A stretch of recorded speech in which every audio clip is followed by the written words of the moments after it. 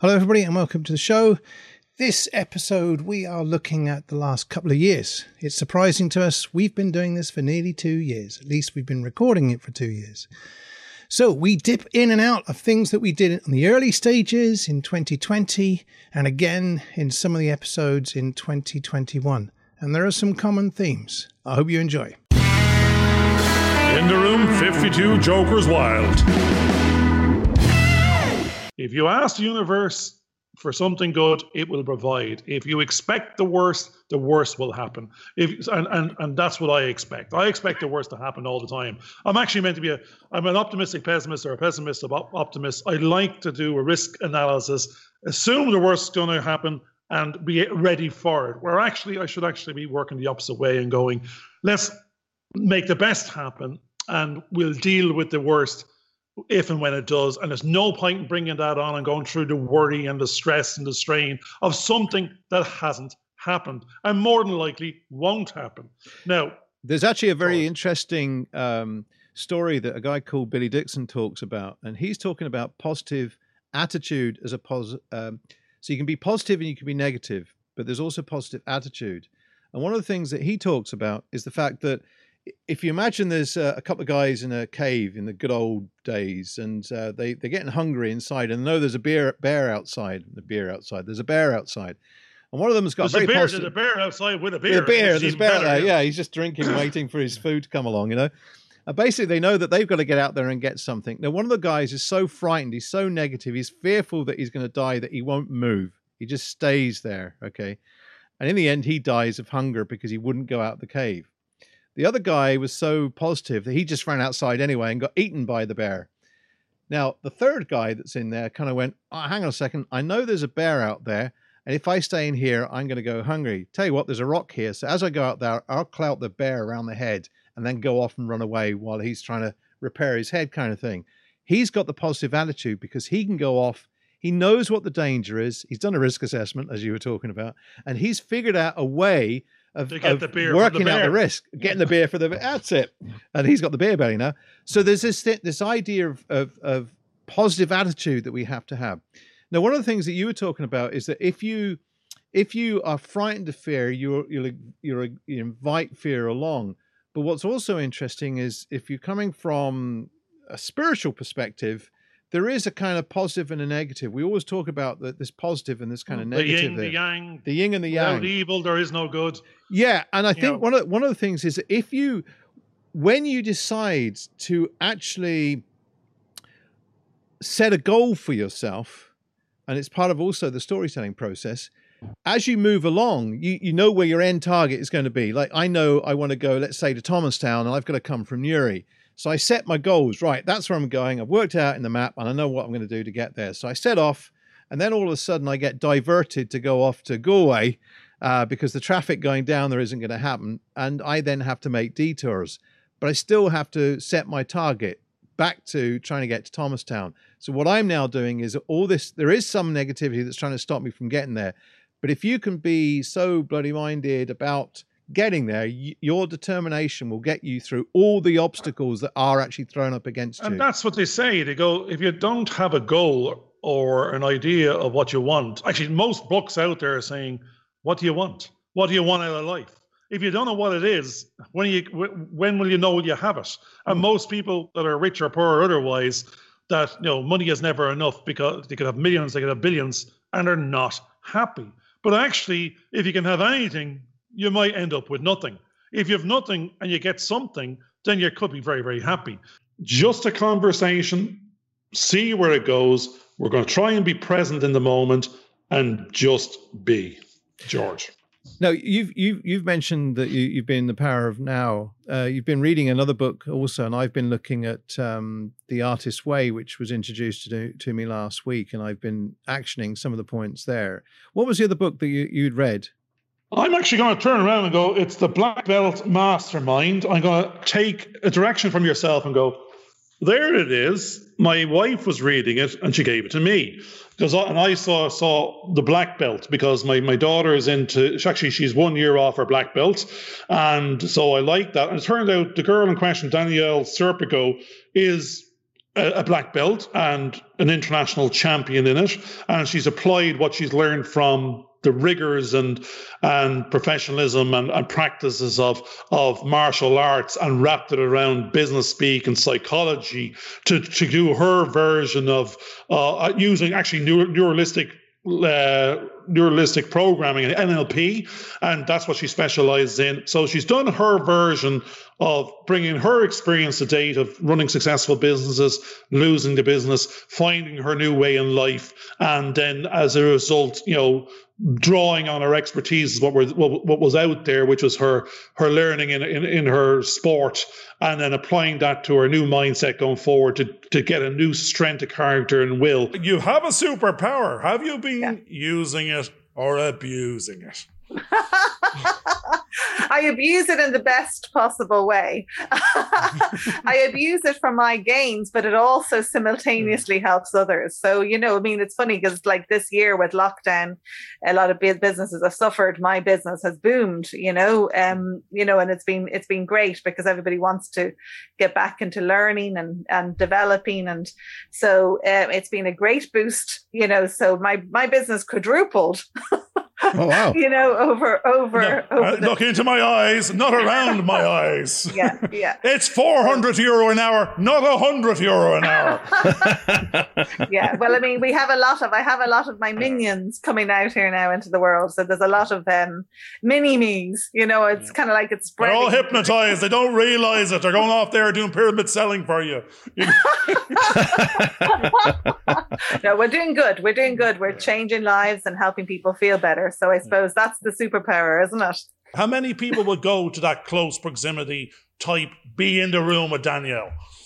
Well, I do different live events. So I have a boot camp, a black belt mastermind boot camp day, which that's the kick-ass one. Kick-ass with the boot. Yep, got that one. Yeah. That's the kick-ass day. Now, normally I would kind of have, it's a fairly closed event. I give talks for 50, 100, whatever, 200 people, but the workshops would be more, maybe about 20, 25 would probably be my maximum limit, because it's more of an intimate event. That's still a crowd. We want, it is quite, if you quite a bit, 25 is intimate, I don't even want to know that, Joey. Well, I know the difference is that when in the classroom, 25 was a bit more that's still harder to work with than 16. Well, compared 16, to most NLP courses, like Richard Bandler's NLP course that I was on, in many times was what was it, 3,000 in the room or something like that. Yeah. So it's for 20, 25 people is intimate for me. Yeah. Hannah, actually, my oldest, she said to my wife, "Have you got 4 children or 3? Dad is becoming more like a bloody child. I'm going around making farting noises, burping noises, humming to myself, whistling as I go up and down the corridors. It's like, actually, it looks like I'm on the mentally deranged. If anyone else was observing from a third party out of context. So I'm going. Well, here, that's where it gets interesting, because when you're a child, you have no inhibitions. You're free to do things and try things. And I was watching something on education, and they were talking about how when you get into the educational system, you're basically taught to be a robot, a slave to the system, effectively. And then what we're trying, and the people that aren't slaves to the systems become the gurus and the rich people, or the people that set up amazing corporations. We were talking about earlier podcasts we had, we mentioned terminologies like silos, and we're trying to put people into boxes and into silos and put on these parameters of this is your job, this is what you have to do for the man, Absolutely. for to work. Don't do more, don't do that. And you're being forced That's to the job. Don't try and do more. Yeah. And then when people try to do more, they realize you don't fit in that box. You're too big for the box. But most people just keep on forcing themselves with like a mallet and like a hammer and a tongs or whatever, square peg in a round hole. You go, stay in the box. Yep. Keep in the box. I'm in a box. But if you were allowed to remain as the child is right at the very beginning, and the way that basically kids can teach themselves stuff. They don't need people to get involved and mess up their lives by trying to constrain them to doing certain things. they can learn. Like, I mean, I've just watched my grandson learn to walk, and he's now walking with his arms down. He was walking around like this before.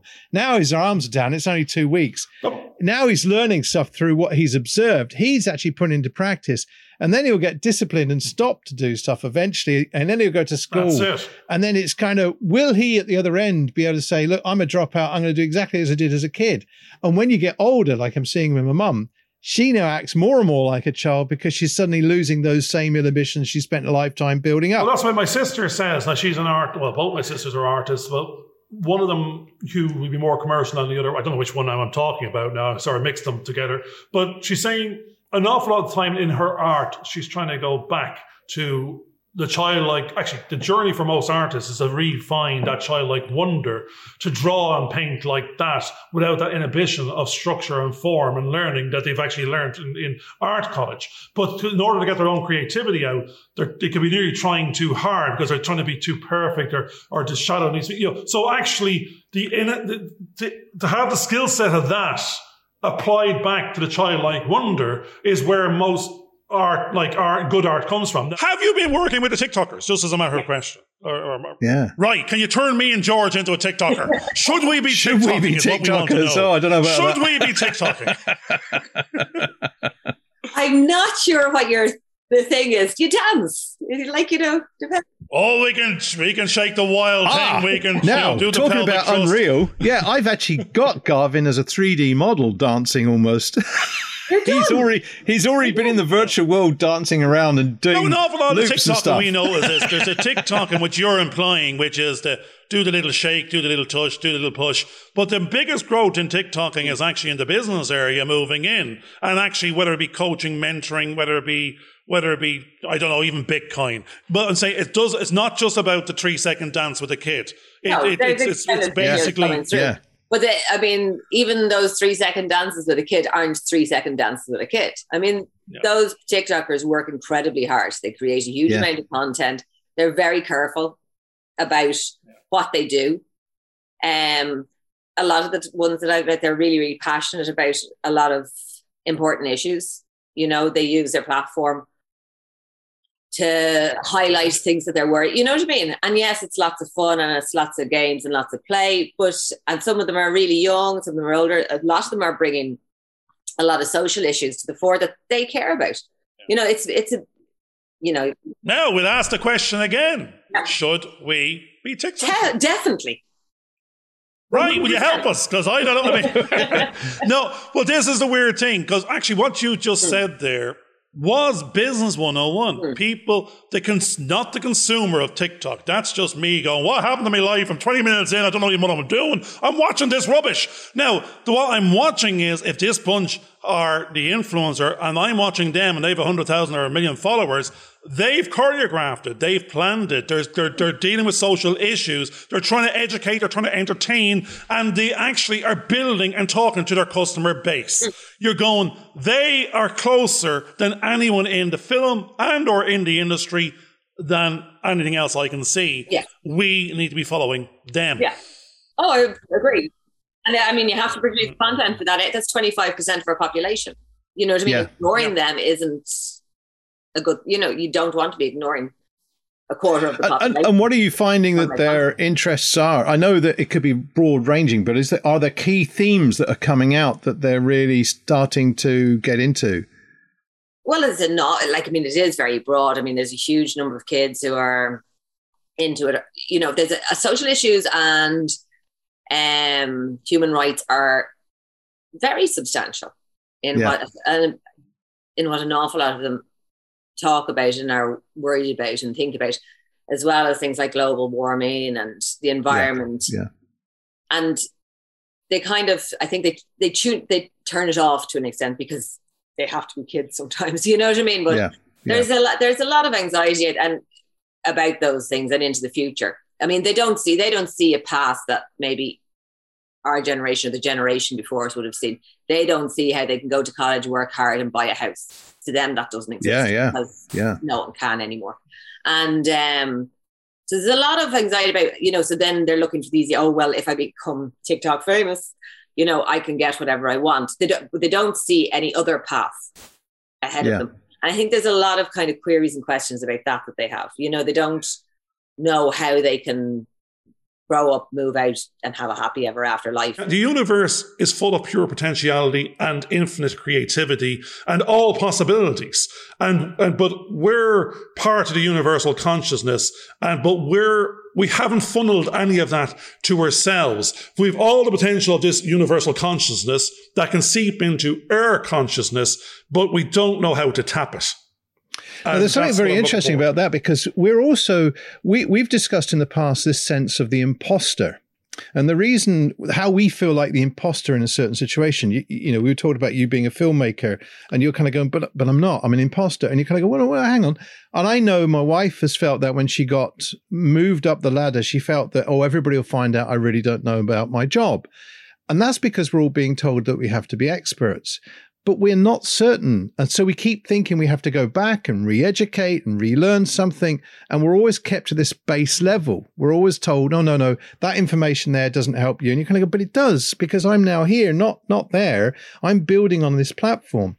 And what happens is you keep going and say, okay, you want to do psychology, or you want to do coaching, or you've now got to go and get a master's degree in that qualification. I'm kind of going, but all I'm going to be studying in those different areas are the same people that I've studied already in media, in teaching, and all those sort of areas. And I'm sure you've actually found that, Gavin, in the areas that you've been working at. You're moving from being, you said, as an accountant, where you've been dealing with lots of corporates, into the world of filmmaking. But the processes and principles are the same.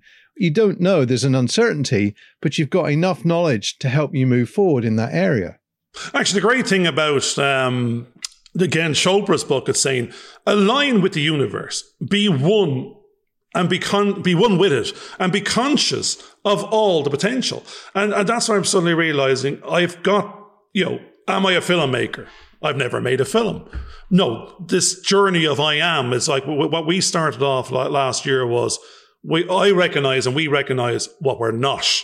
We were what we were based on how things turned out and the journeys that we took, and because of choices made at school, at university, at need for a job and pay a bill. And these were once we went on those paths of, I studied marketing, then I ended up becoming an accountant. When I was an accountant, I got a job as an accountant. I didn't get a job as a technician in a lab. You were on that set of paths that led to these more limited choices, but you accepted those limited choices. Now I'm suddenly realizing I didn't have to. They were the choices that if you wanted to keep on playing that role. But at any time, you could have been a filmmaker, you could have bought a camera, you could have at the same time been an accountant and a filmmaker. Not a filmmaker in the sense of being Steven Spielberg and having the accolades and having the audience. But in terms of the functionality, all you needed was a camera, go outside and start rolling, and you're a filmmaker. In the main, you're going, it's planning for talent to be available at a time to deliver on their ask at a budget to make this film. But if those parts aren't there, there's all these bottlenecks. What has been interesting about this production is that it's taken 11 years in the making. That's interesting, because I know that several of the other films that we've been looking at and talking to people about, they've taken 7 years each to actually get developed as well. And I'm not sure if that's just, and they've got into this kind of way of thinking that, that gives us plenty of time to really form the script and the story. But one of them actually then turns around and says, yeah, but if we'd actually got the money straight away, we could have made it into the movie anyway. And that was the biggest problem. But are most people being forced to, I know that the Screen Island people were talking about, they want more producers, writers and directors. And I'm sitting there kind of going, that's daft. What about the editors? What about, what about the ADs? What about the props guys? What about the sparks? What about the all those art people. Directors? What about the designers? What about the location managers? The below the line, if you will, is just empty. And there's no way building. The problem with Screen Island, and I love Screen Island, don't get me wrong here, but the problem with Screen Islands is they, like a lot of islands that I've noticed, is they are very much about... Carl, stop now. We're going to use a new language. The opportunity for Screen Islands. Right, no. The problem with you is Screen Islands. And the problem is they love the big credits. They love having the directors. They couldn't care less that I'm the location manager winning awards or whatever, or not winning awards at this rate. But do you know what I mean? They couldn't care less about the assistant directors. That they've got the most amazing team of assistant directors that I worked with recently. And they couldn't care less about them because they're not headline winners. They want the headline winners. They want the Oscar winning or IFTAs or whatever. I mean, But isn't the problem there now, by definition? That's the chicken and egg conflict, because if the big guys are coming in, they're not giving those jobs to the locals. No. They're bringing those in. Yep. Therefore, the very thing the Screen Ireland and all the rest of them are asked for, we want more opportunities for women director, producer, more producer, director opportunities. We want someone else to pay for them to have the opportunity to win an award and be Irish. And we're going, sorry, that's an investor. Given an investment to bring in the team to make their film. At the different level of, let's say, the 5 million down, there could be an opportunity there for someone more local, but they have to attract that investor to take that risk in. But this is big thing, I think. This is what you hit on earlier, is that Screen Ireland is very much about, there's two sides to the film industry. There's the creative, winning awards, getting the directors, writers, producers, getting the awards, and then there's the business side. Screen Ireland is very much on the creative, arty-farty side. They did invest in this show. I know they did. They're one of the supporters of the film. So, Richard, the arty-farty creative thing, and they're trying to push the regions. And, it was great to work on the regions out here. I mean, what they gained, they probably lost. Well, they lost them, they gained in working out here because of having to bring crew down. So all that extra tax break money that they had ended up in hotels and everything else. But the film was created for Kerry, and the director was very strong about that. And we were lucky to have such a director and a writer. A writer was a Tralee native, and the director was really strong about coming down to Kerry and making this in Kerry, as opposed to running around the Wicklow Mountains, which every production's done for the last 5-10 years. But this is the thing with Screen Ireland. They don't seem to understand the business side and the creativity side. And we need to push the business side a bit more, which is the employment of locals in jobs that aren't the top jobs, that aren't they're going to be the Oscar winners. But if you bring those in, you will create those further up the line, because that people like me will slowly creep up the ladder, and we could end up being producers, and you'll get your credit as your Irish producer. One of the things that's quite interesting is that if you're being constantly put into a position where you're not given the opportunity to demonstrate your full capabilities, and it doesn't matter what job that actually is, you always find yourself trying to sort of say, well, I could do that, I could do that, I could do that. And it's because in one sense you lack confidence and other people aren't recognizing you for what your true capabilities are. Once you do start to accept who you are for what you are and your capabilities, you end up finding that you're no longer trying to prove it by telling people, you're actually just doing it. Actually, see, that's back to the same thing. Who goes around telling people?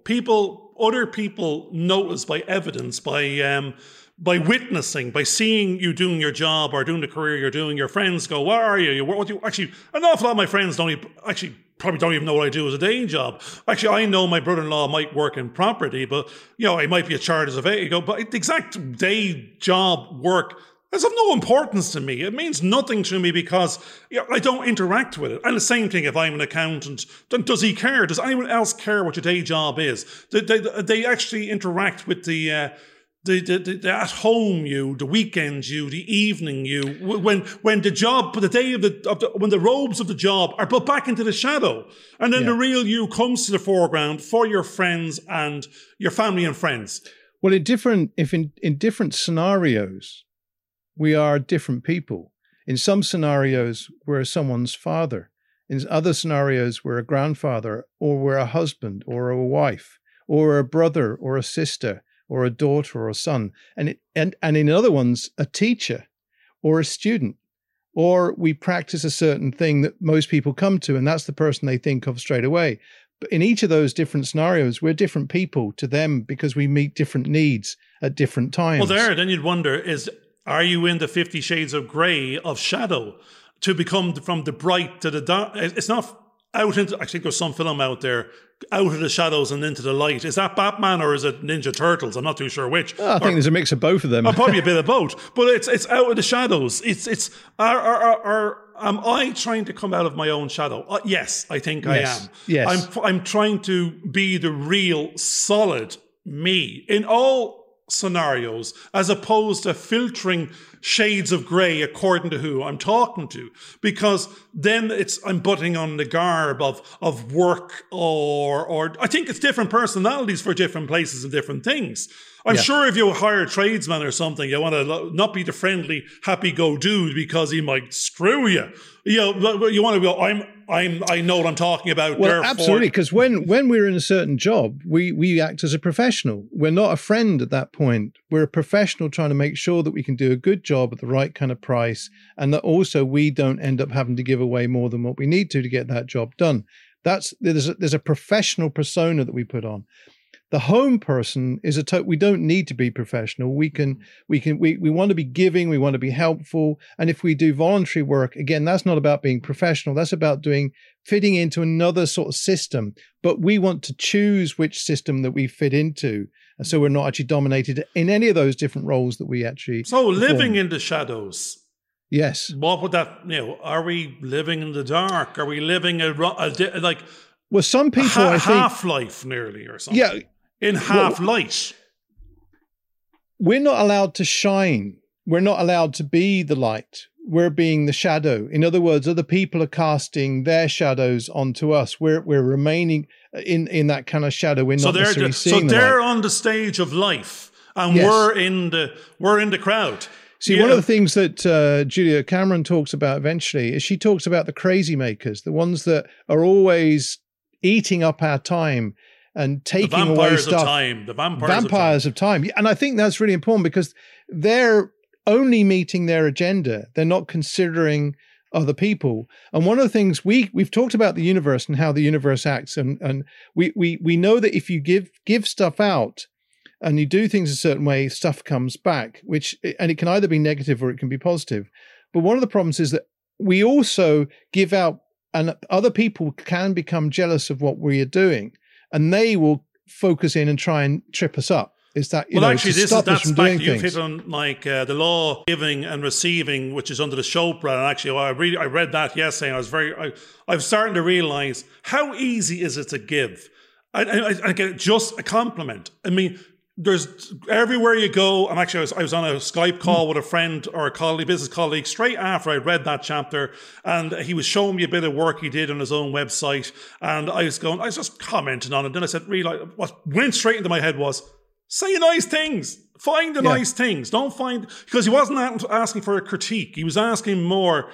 It wasn't even asking. I suddenly realized how easy it was for me to suddenly start saying nice things, give of them, say, I think this has a value. Had you done this yourself, had you bought it from somewhere else or paid an expert, I think you would have spent €10,000 on this amount of work and effort you put in. I actually was going to ask who you had do it, which nearly reaffirmed to him, he had taught himself this piece of software. He'd worked till 4 a.m. He put blood, sweat and tears into it. And here he was asking a friend or a colleague that he values the opinion of, and I could have just went straight to my go-to chatterbox space of you could have added a comma here, dotted the T there, is a bit dark.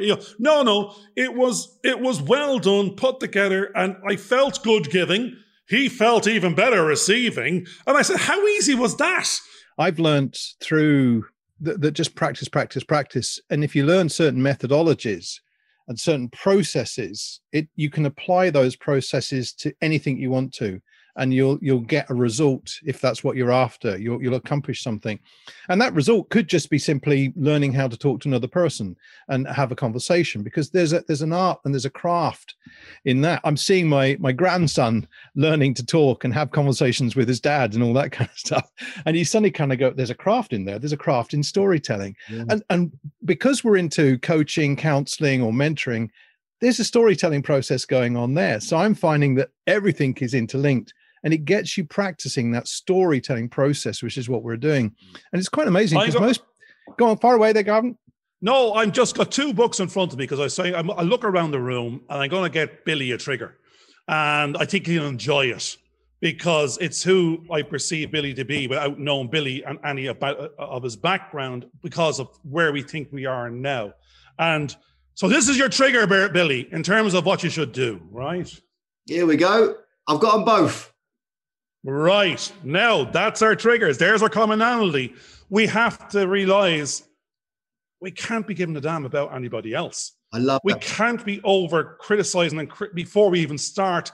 And we only have now, so we got to not give it that subtle, the art of not giving it a damn. Yeah, Actually, enough, of can I course, 'cause it just, could be PG. If I just butt in there again, Garvin, just very, very quickly, could you explain to the audience, one, because this is also going on audio as well as video. The other is I can't see Garvin. I can only see The Billy. Power of Now. We touched on that. That was one of the first books I read 2 years ago with George, or it was a year and a half ago. The very first show, he said, read something. I think I just read the title. I didn't even go any further than that. I says, that's all that matters for the second. Because the whole book is going to arrive back at the same thing. It's going to go, there's only now. And we can't worry about the future or the past. But the other book, which is the important one, was for me to embrace the power of now, I had to learn to let go of overthinking. And that was the only way I could step up, talk to the camera, haven't done it before, and go, I'm just saying to myself, I'm talking to myself there, and I'm talking to George, and I'm talking with you, Billy. Yeah. And there could be 6 billion people watching, or it could just be us. And it doesn't matter. Yeah. That's all. The subtle art of not giving it to the audience on the podcast space. Yes. Billy, you were talking about The Power of Now a short time ago when we had a conversation beforehand. Was that a book that you'd read as well? And how did that influence you? When I was going through my transition and the tough times that I had, I reached out for not that book. He's got a later book. It's called The New Earth. And people may reach out when they're in times of trouble for the Bible, but I that was my Bible. The New Earth was my Bible. When I was going through my tough times, I reached out and I would just open it at any page, and it really spoke to me. So Eckhart Tolle has been with me for many, many years because he's so supported me in my transition from being Billy the Boxer to being Billy. It was a real journey, and it's still ongoing. I'm not a done deal, and it's a never-ending journey, which is what I love. Which is why I love the subject. I love the topic of personal growing, self-development. I love all that stuff. But Eckhart Tolle made a huge impact in my life, so I would recommend that for people to go and check out. The Power Now or The New Earth. That's it. Brilliant. You were talking earlier on about that you're a master. Is it the NPL NLP approach? Master NLP. Neuro-linguistic programming. Aha. Who was that we were talking to lately? Yeah, that was also Murphy. Frederica. Yeah, Frederica. Yeah. Tell us a little bit about that approach. It's just language patterns. I've done timeline therapy, coaching. Yeah, it's a really neuro-linguistic program. So neuro-brain, linguistic language, connecting up language. It's fascinating, that subject, and how we can speak a certain way or catch ourselves speaking a certain way, our patterns of behavior, our patterns of thinking processes, just unraveling all that sort of stuff, the mind connection, and which I found really fascinating. Because I'm fascinated by why we do what we do and how we do what we do. Why is that? And it's that kind of journey of the experience, which I loved. First and foremost, for my own self, for my own sanity, I wanted to figure out what was it that had me go into the ring prepared to die. It's like kill or be killed, life or death. That was my existence. So I've always had a kind of fascination about that. Why are some people more successful than others? Why are some boxers more successful than others? What is that? And I believe that 80% of fights are won in the mind. We were talking about courage, and probably because of my personality or your personality, we flipped courage to be the opposite sign of fear. And no, so you have to go through fear to arrive at courage is what we're really saying here, as opposed to be courageous. No, be less fearful. I think I'm coming from. And most of the time, we don't even know we're fearful. Yeah. We don't even know there is a fear. We're calling it something else. We're afraid of the unknown, but we're not even saying that. We're not aware of these words. We're just don't want to try something new, or don't realize this is the language of where we are now, and what not happy means, and not trying something new means. It means not having, being a bit afraid of the unknown, not having the courage to step through the unknown and try something new and change and grow. But it's not fear in an Oxford Dictionary definition of sense, I don't think. Well, I wonder about that because I know that about 3 years ago, it's actually this time of the year because my son took me as a birthday treat to go and do something called 9-10. And what it was over 9 minutes, 10 people got to tell a story. That's speed dating, George. Speed dating. I don't know what's going on with you. That's speed dating, and someone doesn't have a date. No. This is actually in front of quite a large audience, and so it happened in Rostrevor, and I thought, well, look, I'm going to do the one in Rostrevor. I went along, and I actually did it on courage. And what it was I took my violin, and I'd never played my violin in public. Ever at all. I hardly ever played in public music-wise to anybody. And the audience were in fear of what they might hear, knowing that you had never played. See, but the thing was that I did a 9-minute talk on how, as a youngster, I'd always played on the stairs because I was always frightened to play in front of people. I was very nervous about playing at that time the euphonium. But here we were 3 years ago, 2017. And I was telling the story about, it was taking courage to face this fear. And at the very end of it, I said, so for me to face my fear now, I'm going to take the courage and play in front of you all 50 people. Now, what was interesting from that was I did it. They applauded me. I thought it was quite good. I then went and took another step and thought, well, where's the captive audience where they can't run and bolt? Church is a good place. They wanted someone in the choir, so I played the violin in front. Again, what was interesting was that having faced that fear, you get a kind of, my wife was saying, look, if you don't want to play, just don't bother going. Fight or flight. There's a bit of fight or flight. You've got to face that fear. You got a little bit of a buzz from it, and it's apprehension beforehand. Yeah. But when you get through to the other side, there's a sense of release and enjoyment, or euphoria of success. Yeah, there's a euphoria. And these are small little projects. It's like it could be half an hour in a church, playing 5 minutes of something to a captured audience, as you said. They're going to be nice. It doesn't really matter. You put yourself out there. You enjoyed it. You're a bit apprehensive of it. The interesting thing about that is, again, on another occasion, I was basically told by the organist, right, George, it's over to you. You're just playing your violin on your own in front of all 300 people. And I was kind of, are you kidding me? Now, my wife just said, bail out. I said, no, I'm not going to chicken out. I'm actually going to go for it because if I can't do this, what can I do? Now, this is interesting because sometimes I think you need to be put on the spot or you will never start. And it's like my daughter the other day going, let's run. I go, run. I've never ran in my life. Barely ran for a bus. And then it says, just start moving those legs. I was talking to a friend of mine, and he says, Garvin, you're not running. It's just your beer belly is weighing you forward, and you're just falling forward gracefully with your legs trying to catch up with you. So when you're running, you pull that core in, and you're upright, you're not damaging your back, and you have a bit of purpose about you. I'm just doing it. Now, I might be doing it a bit better each day, like one after another, but no one's watching, no one is criticizing, no one cares. I was doing But in this situation that I found myself in, you knew you had... There was an audience. There was an audience. Now, what was interesting about it was that I played on my own. The violin is not the best instrument to play in a large auditorium like that.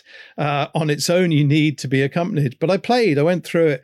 I actually found some introductions, played the introductions. But I played an introduction and then went to play the first verse, and the audience didn't join in. So I had to play all the way through.